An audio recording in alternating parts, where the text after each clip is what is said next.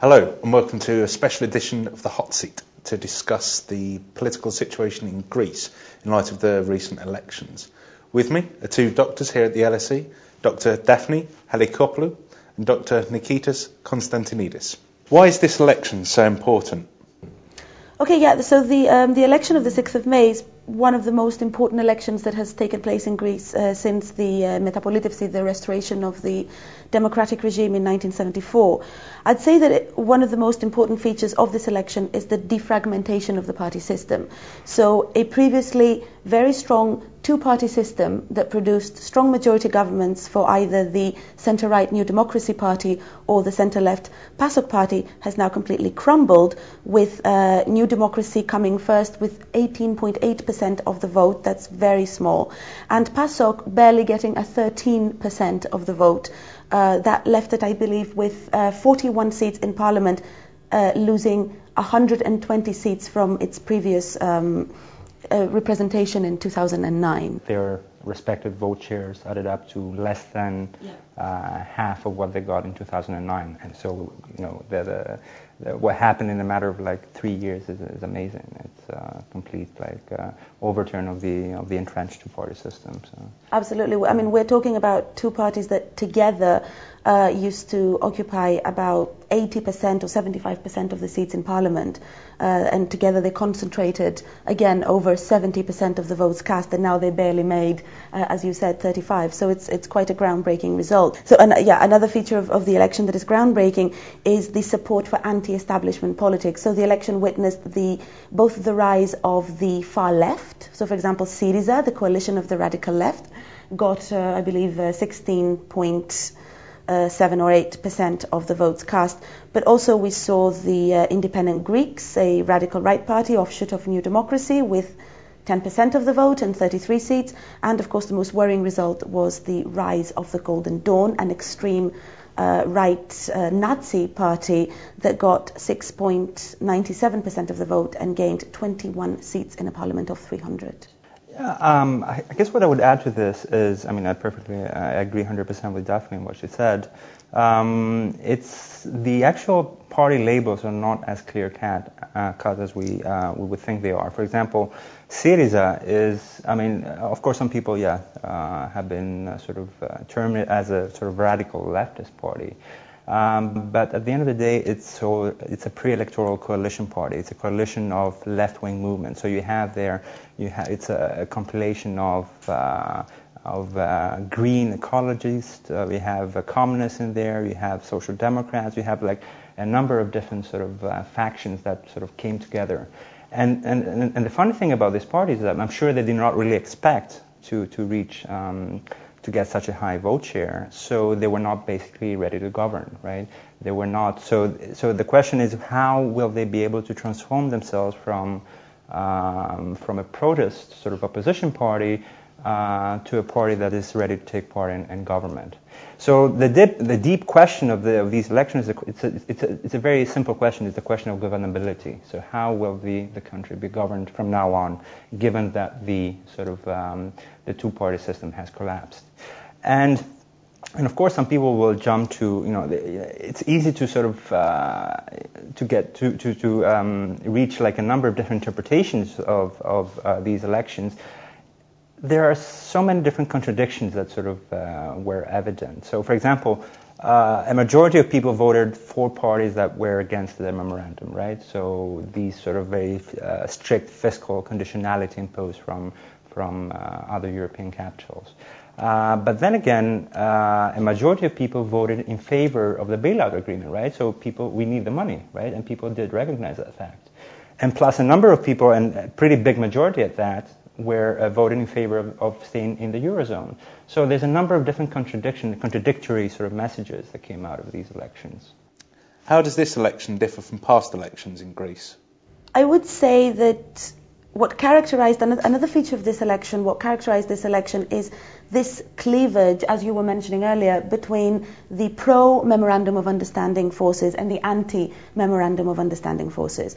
So what determined the vote to a great extent is this party going to renegotiate the Memorandum of Understanding, what is going to happen to the austerity measures that have been going on in Greece and have had significant impact on people's financial situation, and also how are we going to do that. So I would completely agree with you that the problem is that many people voted in favour of parties that are against the Memorandum of Understanding, but to what extent this can be realistic policy is another issue. So Syriza, for example, is saying that they are against the Memorandum of Understanding, and they're saying that they would like to renegotiate, or I believe even cancel, the terms and conditions of the memorandum, but they still want Greece to remain as part of the Eurozone. Now, how this will pan out in practice remains to be seen, and I think this is quite impossible, really. So not only does the election differ in terms of what we discussed before, the defragmentation of the party system, the rise of anti-establishment politics, the introduction in Parliament of an extreme right-wing party alongside other far-right parties and centre-right parties, but also this dichotomy between the pro and anti-Memorandum of Understanding politics, and what does this now mean for Greece in the future? What is at stake is Greece's future, both in the Eurozone and the European Union. I actually voted for the first time in my life in these elections for the simple fact that the Greek electoral system does not allow for a postal vote, which is sort of an interesting issue in itself. And of course, I did sense that there was going to be sort of, a big sort of electoral shift, and the stakes of these elections were extremely high, obviously.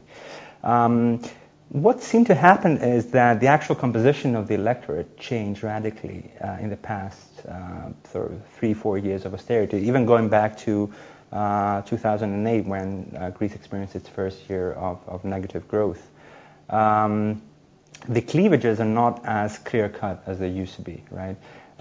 You have, on one hand, you have young people voting against old people. You have public sector employees voting against private sector employees. You have salaried voters against property voters.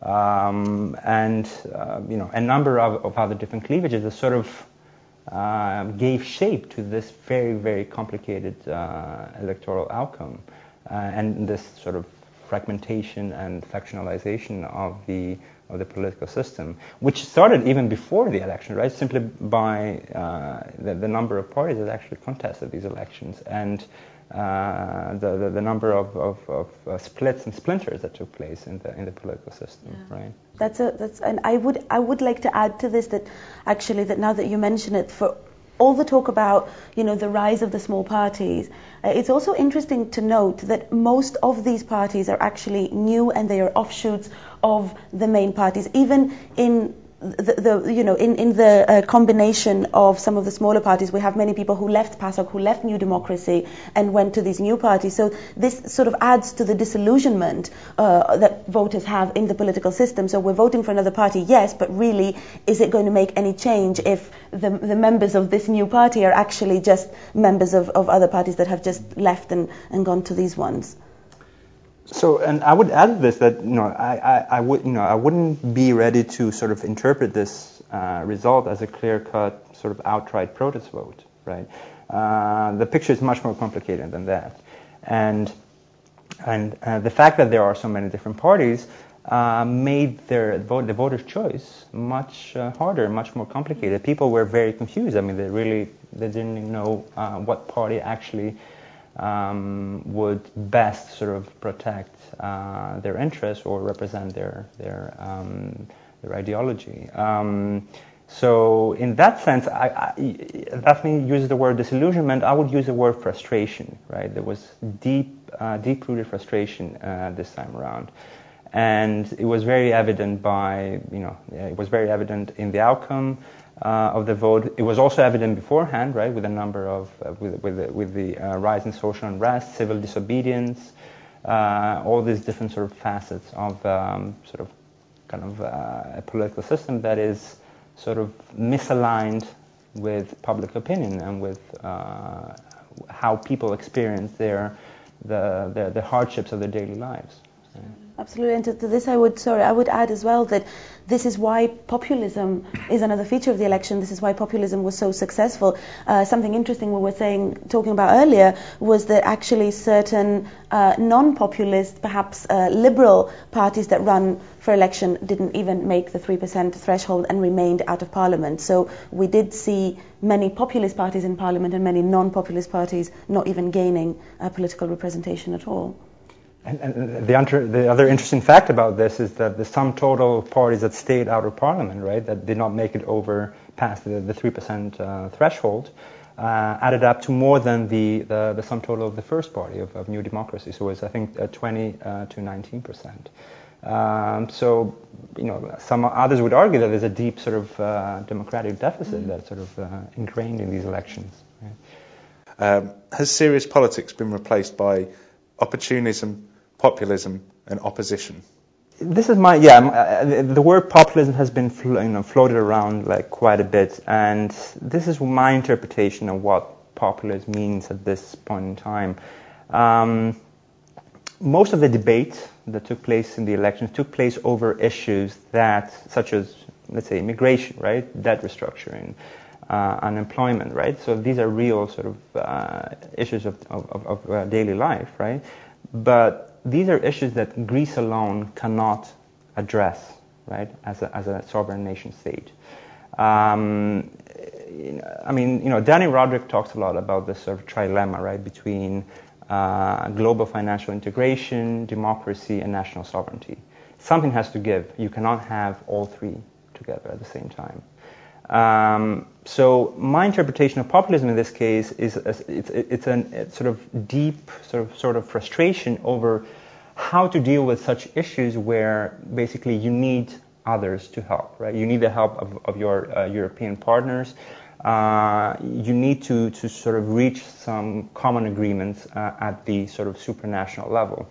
And if you look at the platforms, right, the platforms of most of these so-called populist parties, they make a lot of dubious sort of assumptions about the outcomes of some sort of supranational negotiations that would take place. But of course, you cannot really base your entire sort of political campaign on what other countries will do in response to the vote in this case. Right? In my opinion, the Greek electorate is faced by a catch-22 situation. They can either vote for one of the two main parties that are mainstream and are pro-European and have respectable ideologies on the one hand, but have been so closely associated with clientelism, corruption and favoritism that in effect they've rendered themselves unelectable. Or they could vote for one of the radical parties that may not be as closely associated with clientelism and favoritism, but are so radical and extreme in some cases that could actually be playing dangerous games with Greece's future, both in the Eurozone and the European Union. And unfortunately, I think it is this catch-22 that defines the Greek choice at the moment. And, we're having new elections again I believe it's been announced, this June 17th, and the practice of this remains to be seen then.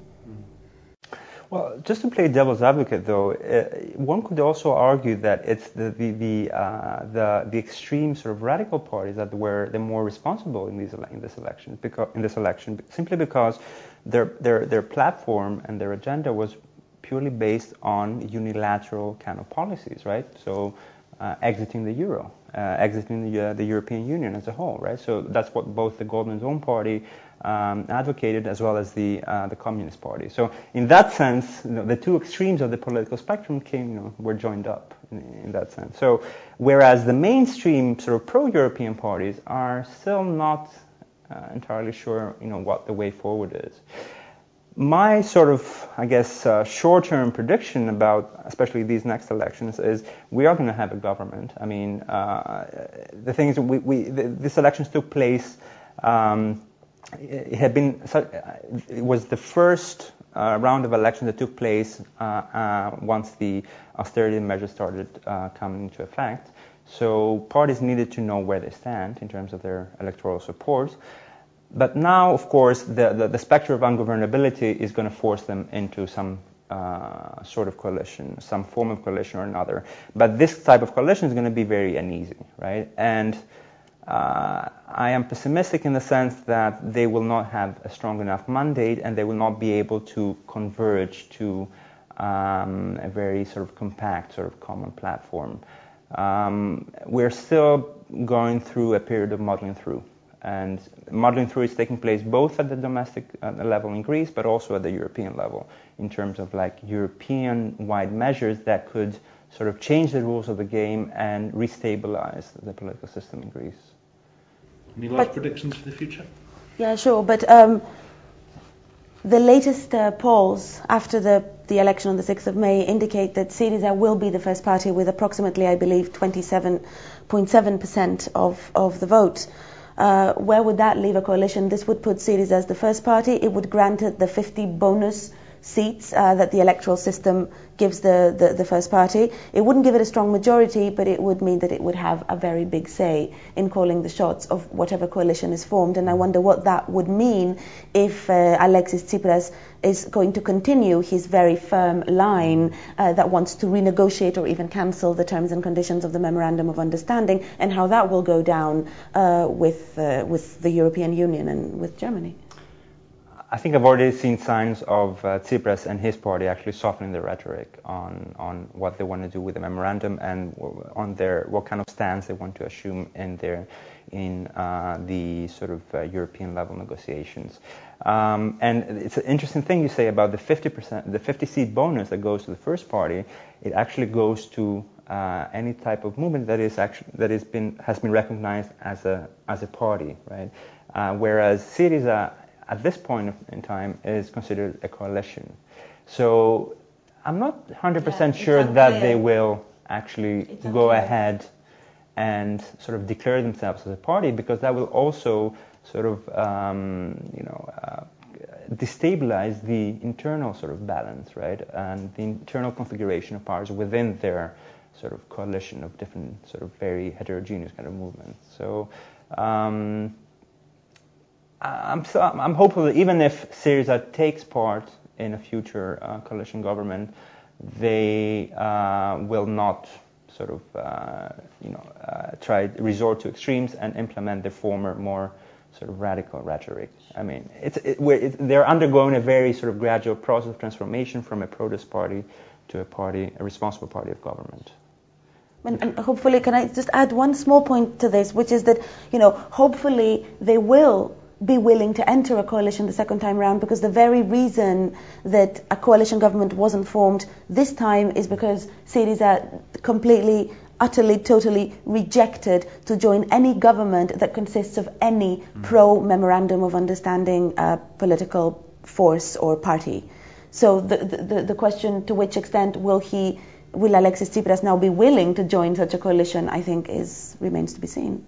Thank you very much. You're off the hot seat.